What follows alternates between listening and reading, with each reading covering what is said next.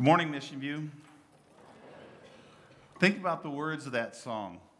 You plead my cause, you right my wrongs, you break my chains, you overcome.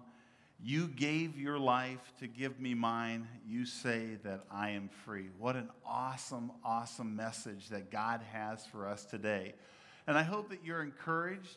I hope that you're motivated by the things that you've seen already. We've heard testimony of our children. We've heard testimony from song in terms of speaking the truth of our great and awesome God.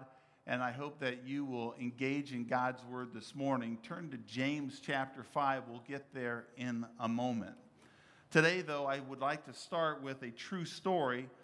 Tell you a story of a little girl named New Than. That's actually an abbreviated name because she's Vietnamese, and Vietnamese somehow they just love long names. So this is an abbreviated name so that we can actually say it.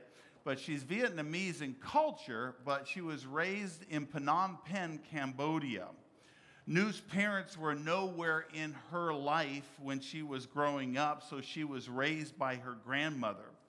Now, more than anything, New, as a little girl, wanted to know the loving embrace of a father and the nurture of her mother.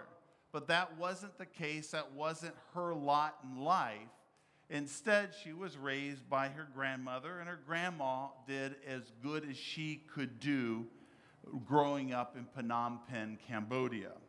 Now, grandmother had several children that she needed to take care of, and in doing so, she had to be rather resourceful in terms of meeting the needs of all the children that were under her care.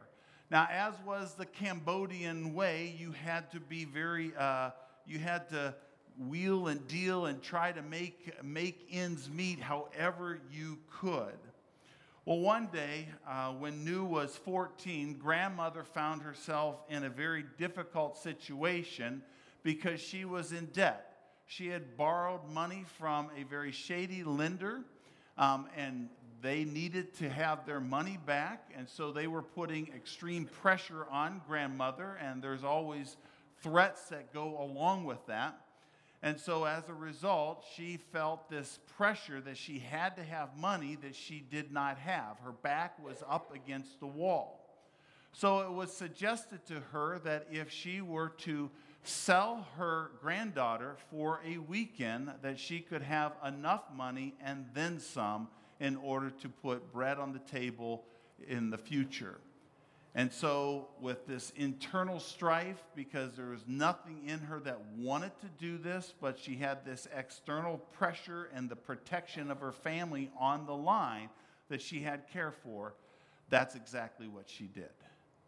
She sold her 14-year-old granddaughter. Not only one time, but a second time and a third time to the highest bidder. Now, in the midst of this little girl knew her innocence, her moral innocence was totally devastated. It was totally stripped away from her. Now, you need to understand something about this little girl. She was a Christian in the midst of a Buddhist culture. Most girls were Buddhist, but she was fortunate enough that when she was young, a missionary had shared the good news of Jesus Christ to her, and she accepted Jesus not as one of the gods, but as her only God. Now, that's important to distinguish because in the Buddhist culture, they will accept Jesus as one of the gods, but not their only God. But in New's case, she believed that this was the one and true only God. She was convinced of it as a child. And as a result of that, she went to a Christian school where she was able to learn the Word of God. Well, after this happened, she dropped out of school, and on the third time that she was sold, she finally cried out to God, and this was her prayer. She said, God, I loved you. I love you, and God, I serve you. God, I trust in you, and yet this is what has happened to me. Please, God, save me from this horrible sin. Please spare my life, and please use my life to prevent any other girl from going through something like I've gone through again. That was her prayer that day. Now, soon after this, New convinced her grandmother that she was old enough to go and learn how to do hair and nails. And so grandmother gave her permission to do that in order to contribute to the family. And so from that time on, she was not sold again to the highest bidder. Now, she started working in the hair and nail trade. And little did she know that while she was doing so, the missionary who had an influence on her when she was very, very young had lost track of her. And this missionary was speaking at a conference in Chiang Mai, Thailand, to a group of men, the Missionary Alliance men. And as these men were sitting there, he was telling Nu's story to them. From his understanding, she could have very well been sold into a brothel, and he was concerned about that. As he shared Nu's story with this group of men, there was an insurance man from Akron, Ohio, whose name was Carl Ralston, who was absolutely devastated as a result of this news. He had never heard of such a thing. He knew that prostitution took place around the world, but children being trafficked, how could this possibly be? From that point on in that conference, he didn't hear another word that was spoken. And so he decided to dismiss himself, and he went down to a Starbucks, and he just poured out his heart before God. And as he poured out his heart before God, he saw this little girl that he'd never met before, and he saw her not just as a little girl or a little victim, but he saw her as his own daughter. And imagined what that was like for her. And he just cried out to God, how can this be? What can I do? And it seemed like in his life that there was a period of a drought where God had not spoken, but all of a sudden, God spoke two words to him. Remember Nu. When he left Chiang Mai, Thailand, and came back home, he returned with the desire to learn everything he could about this horrific business and to see what God would do through his life. As a result, Carl committed every one of his resources. He was rather wealthy at that time, and he was going to use every one of his resources to start a ministry called Remember Nu. And over the next 2.5 years, he would make 6 trips back to Cambodia to search for Nu, to do research, and also to start their very first home of the ministry called Remember Nu. Now, on each trip, he took a little photograph that he had gained from the missionary, and he went up and down different streets asking if anybody knew this little girl. It was an old, faded photograph, and he was going up and down the Mekong River. He was going up and down and in and out all the streets in Phnom Penh. But what you need to realize is Phnom Penh has 1.4 million people in the city, not counting all the people out in the suburbs. It truly was looking for a needle in the haystack. But he believed that God would reveal and God would help him, and God answered his prayers. And on his final meeting, he finally got in contact with this girl named Nu that this ministry had started.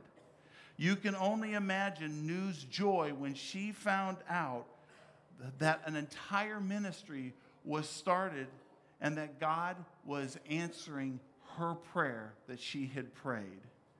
God was at work.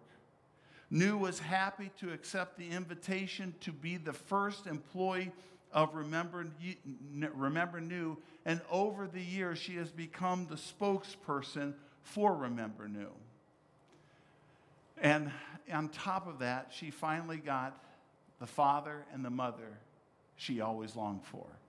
Carl and Lori spiritually adopted her, assumed responsibility, not legally because that was impossible to do, but they have taken on full responsibilities, and now she is 27 years of age. Fast forward 10 years, 2016, 10 years of ministry has gone by. 55 homes have now been started. Over 1,300 children have been rescued from being victims of the sex trade in the world, all in 12 different countries. all of these children out of harm's way, all in answer to a prayer of a young girl who cried out to God. You can imagine Leah and I's joy when we were given the invitation this year to go and do New's wedding. I couldn't turn it down. It wasn't on the schedule. We weren't planning on it. We weren't financially thinking about this, but we could not turn it down. And as I was the officiating pastor, it was my joy to stand before New and her groom, Gabriel. And this is what I said to them in their message, just a little portion. Gabriel and New, I want you to know what a pleasure and honor it is for me to stand before you today as you unite in marriage. Gabriel, over our Skype conversations, I feel like I've gotten a glimpse of your heart, which is both tender and sensitive to the things of God. New, what can I say about you? You are the darling of so many across this globe. And that is definitely true for Lee and I. It is because of your prayer to the Lord a long time ago that this entire ministry called Remember New exists today. I believe I speak for all of us at this wedding that this is no ordinary wedding, for this wedding truly is a trophy of God's grace and His redemption. Church, I share this story with you today because I think that there are times in our life where God just doesn't make sense. We look at our circumstances, we look at the things that are happening to us, and we just question, where is God in all of this? I can only imagine a frightened 14-year-old girl in a hotel room crying out to God and saying, God, where are you? Now, God didn't put her in that room. God didn't put a perpetrator in that room. God, there's evil that happens around us every single day. But what God does do is He takes the evil things that happen and the horrible things that happen in life, and somehow He changes them, and He is able to do something beautiful, such as start an entire ministry that will rescue other children from the sex trade. What an incredible God we have. So if God is able to do that for New, if God is able to do that in that situation, do you not think that He can do that in your situation, whatever that is? What I see sitting here are trophies of grace, trophies of redemption. If we had time and we went down the line and we heard every person's story, you would hear one change after another of what God did to rescue. And you would say, as the song we just sang, how can it be that God would do such a thing for me? What an awesome and loving God that we have. And today our theme is all about patiently waiting for God, because there are times that He asks us to wait. And He wants us to wait on Him, and in that we have to trust Him. Let's pray that God would help us to do that. Lord, I pray that You would help us to be a patient people. Help us to be a people that trust You in everything that we go through in life. Help us to hear from Your word today, and I pray that You would speak to us on a very, very intimate level, Lord. I pray that You would come alongside of us, that You would encourage us, that You would help us to be the people You want us to be. Help us to realize the people that we are Your children. We are kids of the King. We have been redeemed. We have been ransomed from the evils of this world. And Lord, You are building us up, and You want to conform us into Your image, and You want to make us Christ-like. But Lord, we know that that's sometimes painful because we're stubborn at times. We have our own will that we want to carry out. And Lord Jesus, I pray that You would help us bend our will. Help us to bend our will to being before You and humble before You and asking, not my will, but Your will be done. I pray that You would do that in our body. I pray that You would do something beautiful as You continue to do that in our lives. We pray that in Christ's name. Amen. James chapter 5, verses 1 to 12 is what we're going to look at. The passage is rich with all kinds of pictures, so we're going to continue to walk through this passage. But just by way of introduction, Pastor James is going to address two aspects of the believer. The first aspect is for the disobedient, specifically for those that were rich. Now, we're going to talk about what that meant, and these were the people that were inflicting pain on the believer. And then he's going to address the believer that was the recipient of this pain, and he's going to say, you got to be patient through all of this. I'm with you every step of the way. Now, as Pastor James goes through this, he goes through the disobedience, and really we don't know whether he's addressing believers or unbelievers or just new believers, but what he's trying to do is be corrective in nature. Now, again, all through this book, we've learned that Pastor James is correcting the body in different areas and trials in regards to our tongue and how our attitude towards people. Every single one of these themes here are about things that he corrected us on in the Word of God, and that he is trying to conform the church to the image of God. Why is he doing it? Why does he have a harsh tone at times? He's going to have a harsh tone today. Why does he have that? Because he loved the church. He wants the church to follow after him. He wants the church to be on mission with God and not sidetracked. And one of the ways that we can be sidetracked is in our wealth. And so he is going to address the rich today. He starts off with a warning in verse 1. He says, "Come now, you who are rich, weep and howl, for your misery are coming upon you." Now, that's not exactly the most gentle greeting in the world. I mean, he doesn't start with "my brethren." He gets right to the point and he addresses the rich. Now, I want you to know, before we dismiss this and say, well, this ain't about me, the first part, I could just cruise through this because I'm not rich. No, someone else. Now, that person is rich. Well, remember, statistically speaking, by living in America, we are the richest people in the world. So we have wealth. You have food. You have clothing. You have money to pay bills. You're rich. So I don't want us to discount it. I want us to look at it and say, okay, is there anything that God would be speaking to me today? Now, what he does is he says here, he says, weep and howl, which means to sob bitterly. Then he goes on and says the word misery, which means to have deep feelings of wretchedness. James is basically saying this: what you are about to hear should make you feel wretched and should move you to the point of tears. If this is true of you, this is what, as he's writing this letter, it should move you in that way. And then he tells them that they were guilty of 4 different things. Now, the first thing that they were guilty of was guilty of hoarding. Take a look at verse 2 and 3.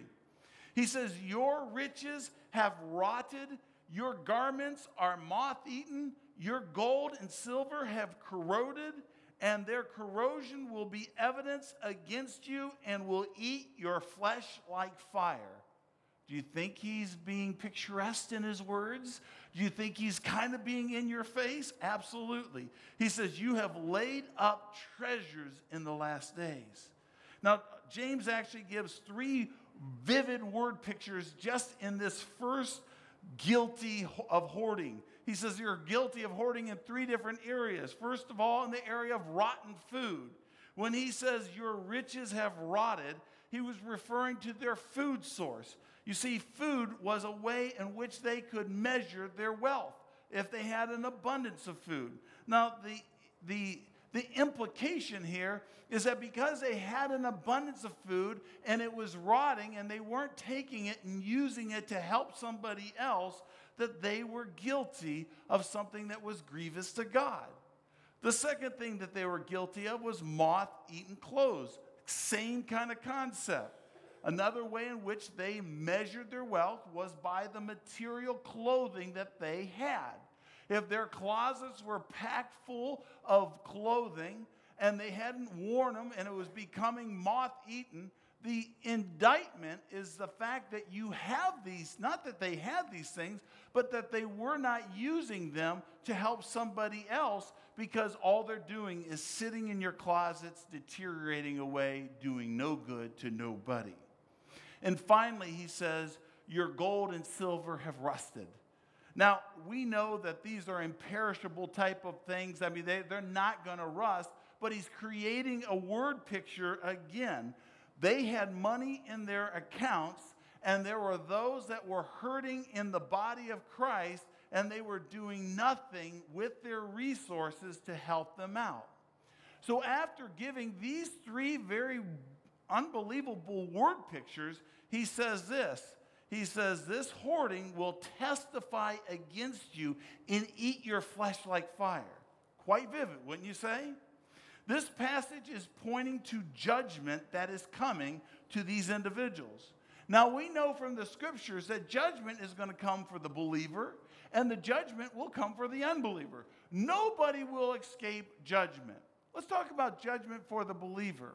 Sometimes when we talk about judgment for the believer, I think for us, we think, yeah, I got to go and be judged. It's kind of a formality before I get to enjoy eternal bliss with God. Don't pass by it so quickly. This is what Paul says in 1 Corinthians chapter 3. He says this in 1 Corinthians 3, verse 13. I'll just listen to it. It says that our day of judgment will be revealed with fire. He's talking about the believer. And the fire will test the quality of each man's work. If what he has built survives, he will receive a reward. If it burns up, he will suffer loss. He himself will be saved, but only as one escaping through the flames.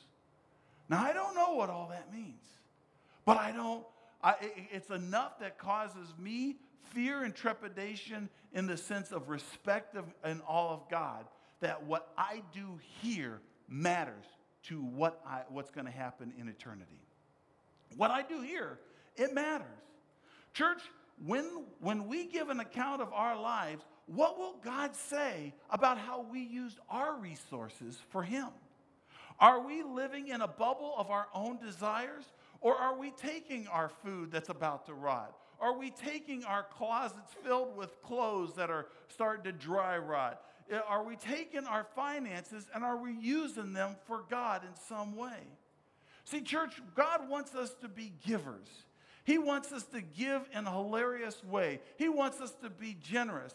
And before we pass by this too quickly and say, no, that's somebody else, we got to ask ourselves, have I thrown away food? Do I have clothes right now in my closet that I'm not using? Do I have money in reserve? And then I need to ask, who have I used to help? How have I used my resources to help somebody else? This isn't Steve Marshall. This is Pastor James speaking to Steve Marshall and to each of us for us to think about our resources. So that's what they were guilty of hoarding. But then he says that you're guilty of injustice. Take a look at verse 4. He says, behold the wages of the laborers who mow your fields, which you kept back by fraud, and crying out against you, and the cries of the harvesters have reached the ears of the Lord of hosts. See, the next area that they were guilty of was an injustice of holding back money that was due to their workers. Evidently, the employers found some excuse as to why they did not have to pay the wages that their workers deserved. Now, all Jews at that time, whether they were believers or unbelievers, knew the law. They knew that it was against the law to hold back wages because these were poor day laborers and they needed daily pay for daily food.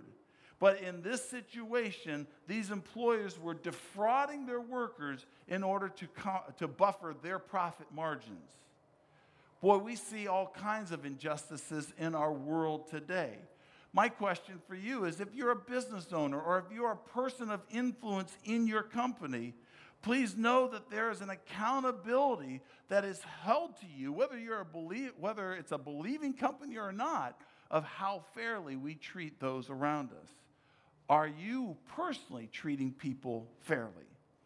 Then the third area that they were guilty of was usury. I know this is harsh.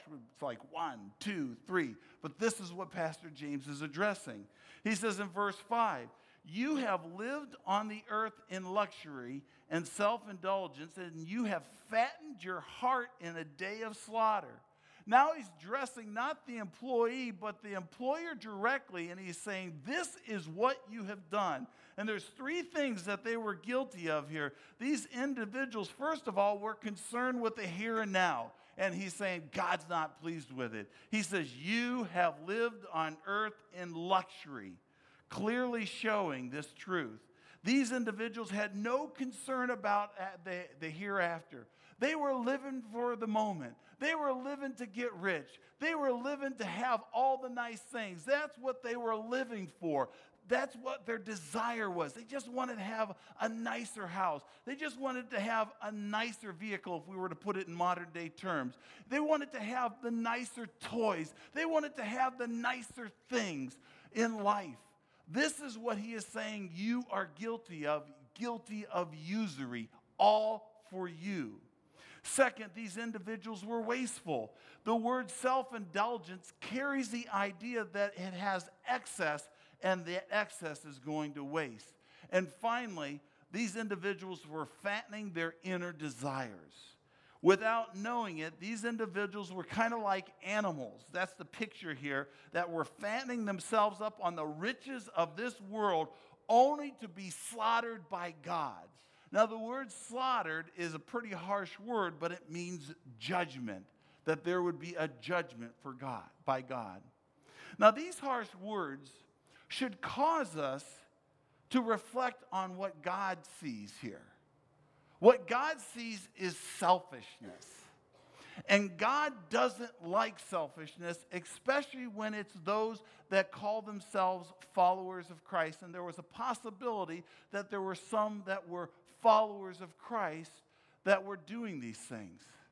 And he is saying, I don't like that. Now think about it for a minute. Why is it that God is so adamantly opposed to selfishness? Because it's so contrary to his character. God is a generous God. God is so generous. He lavishes grace upon us. He lavishes us with everything that we need. We're told in Romans that it's the kindness of God that is desired, that leads us to a place of repentance. That's the kind of God that we serve. We have a hilariously giving God who loves to give, who loves to bless. And when we take that blessing and we just say, it's mine, my precious, that kind of attitude that you saw in The Lord of the Rings, that's what he hates. He hates it. And sometimes he sees it in his own children. And God says, I will discipline you. See, if we see our time as ours, if we see our money as ours, if we see our home as ours, if we see our talents as ours, then we're guilty of hoarding. We're guilty of usury. And it's all about us. My friends, if you've never been a giver, there is a time to repent. And right now is the time to correct that. Some of you would say, man, I want to be a giver, but I'm just so much in debt. Okay, the point. Usury. Why are we in debt? Because we've been feeding our desires. We need to take strategic steps to get out of that place because everything we have is God's. And God looks at it as a test. He says, where your heart is, there your treasure will be also. So that's what he says. And then finally, he says that they were guilty of persecution. Look at verse 6.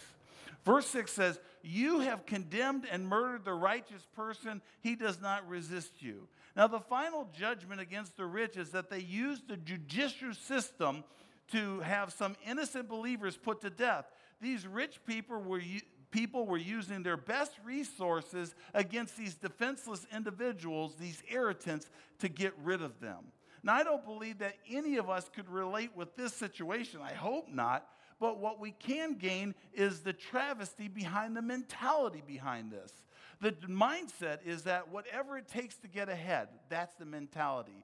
And that's what God hates. So this is what was creating the persecution. But now we come to the persecuted. Those that had to wait patiently in verses 7 to 12. Take a look at verse 7 through 9. What he does is he gives 3 word pictures of how they were to patiently wait. Number 1, they were to be diligent like a farmer. Look at verse 7 through 9. Be patient, therefore, brothers. Now he addresses them as brothers. Until the coming of the Lord. Until Jesus comes in the sky, you are to be patient. That's how long. See how the farmer waits for the precious fruit of the earth, being patient about it, until it receives the early and the late rains. You also be patient. Establish your hearts, for the coming of the Lord is at hand. Do not grumble against one another, brothers, so that you may not be judged. Behold, the judge is standing at the door. See, the first picture that James gives here of the believer is the farmer. Now, this was an illustration that every one of them could grasp onto really, really easy because they were an agrarian society. They knew what farming was all about. And so he is giving this illustration, and James' point was very, very obvious. A farmer must wait for the land to yield its crops. They must wait for the sky to yield the rain. The fact is, a farmer would never go out and stand over an ear of corn and say, okay, buddy, you can do it, you can do it. You can do it, grow.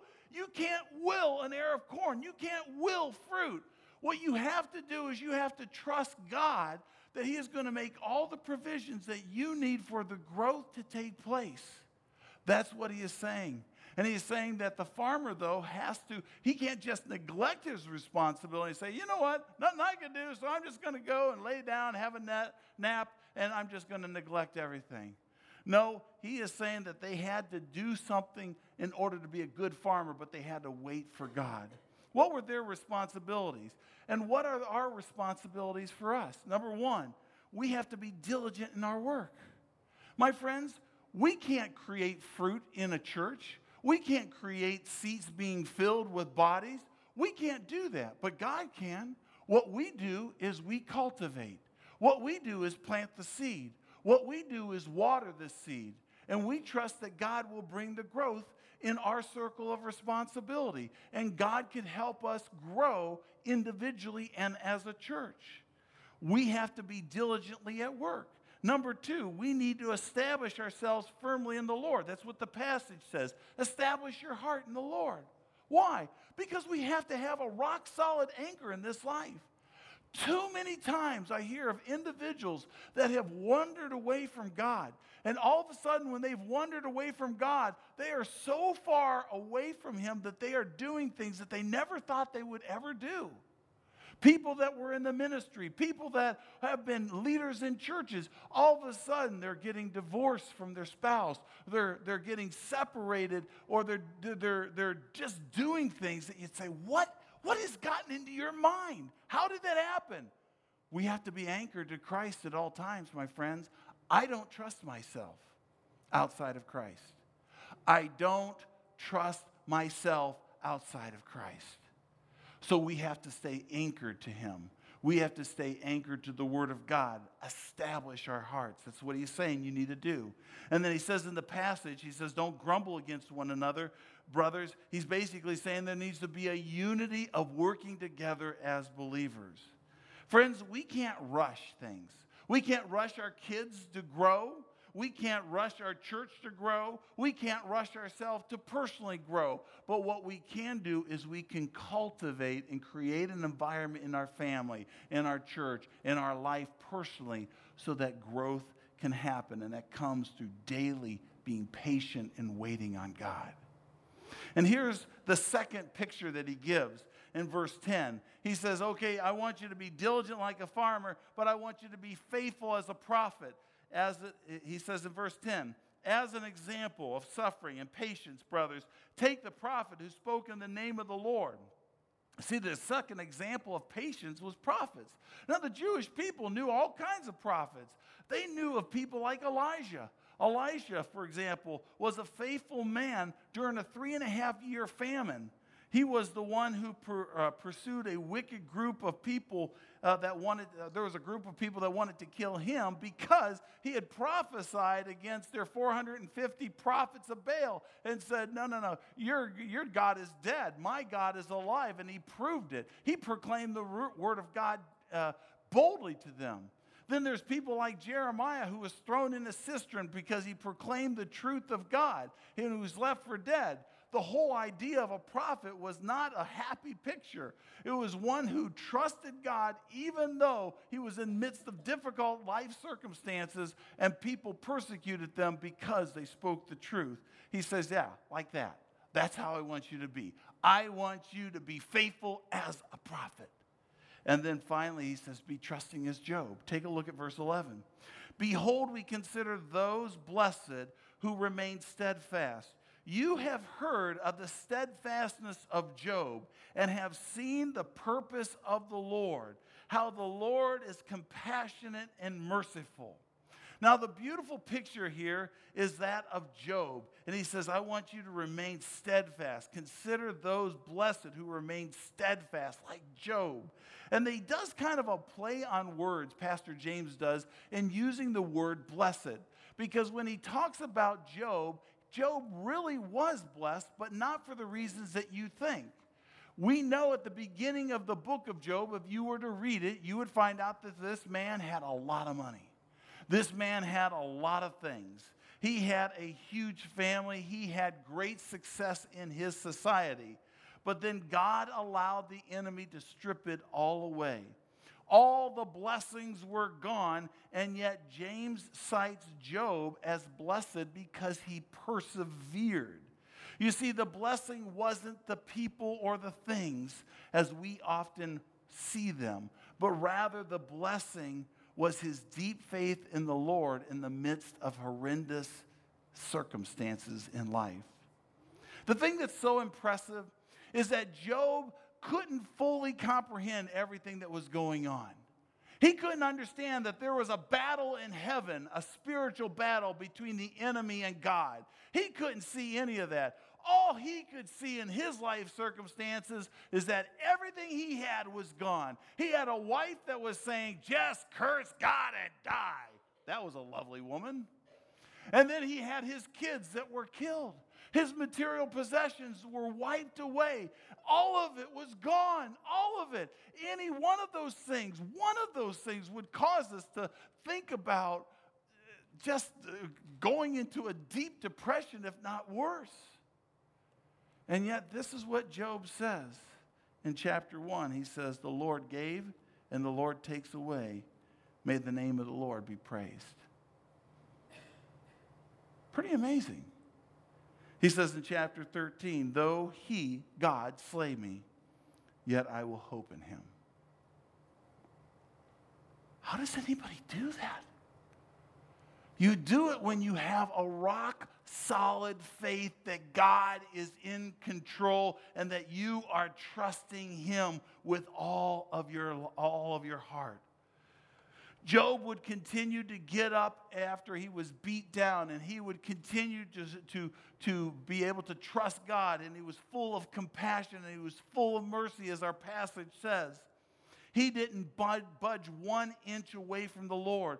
And the challenge for you and I is that we have the same kind of trust in God in the midst of whatever circumstances we have. When life tackles us, what will we do? Some of you guys know that Emmitt Smith holds the record for the all-time rushing leader in the NFL. If you were to total up all of his yards, it would be equivalent to 10.5 miles. Now that's pretty good. 10.5 miles over his career. But what's even more impressive is when you realize that he was knocked down every 4.2 yards in that journey. We need to continue to get up. We need to continue to trust God. And here's the conclusion of Pastor James. It's kind of unusual. He says, but above all, my brothers, do not swear either by heaven or by earth or by any oath, but let your yes be yes and your no be no, that you may not fall under condemnation. So why does he say that? Do you know what happens to us when we become anxious? Do you know what happens to us when we start taking control? We start manipulating the situation. We start making deals. We might out of urgency say, oh, I swear this. I swear that to God that this is going to happen or this is going to happen. And what James is saying, no. Don't get that way. Don't get that way in your life circumstances. You are to trust God. You're not going to show disrespect to God. You're not going to take his name in vain. You need to trust him in everything, in every aspect of your life. Let your yes be yes and your no be no. As we close out our passage, I want to bring perspective to the difficulties that we face as believers. Because we're told in Romans 8:28 a truth. And the truth is this. And we know that God causes all things to work together for good to those who love God. Now, we know that everything that happens to us isn't good, but it doesn't say that. It says that God works it all out for the good. This verse reminds us that God is the one who has the big picture. Picture it like this. Have you ever gone on your computer and done Google Earth? You're like looking at your house on Island. I'm looking at my house on Island View, and then I zoom out and I see the neighborhood. Then I zoom out and I see the whole Uniontown area. Then I see North Canton and Northeast Ohio, and then all of a sudden, United States of America. And before I know it, I'm in the celestial stars. I have the whole world. I mean, it's like really, really cool. Well, that's God's perspective on our life. He has the big picture on us all the time. We need to remember that. As you look at this picture on the screen, you see a driver that broke through that guardrail. Now that driver, from what I understand, he was driving 75 miles per hour. He crashed through that guardrail that was there, flipped over that culvert, and faced the opposite direction of where he was going. Pretty amazing, isn't it? Now, it was a 22-year-old driver and an 18-year-old passengers, and they left the car with just scratches. Pretty amazing. Now, let's get a greater perspective of what took place that day. That's where the car landed. Now, it's pretty amazing when you zoom out and you see a different perspective, don't you? My friends, God has the big picture of our life, and we can trust him every single time. We're going to sing a song that I just absolutely love called Give Me Faith. And as we sing this song, I would engage and petition you to think of it as a prayer. Think of it as your prayer.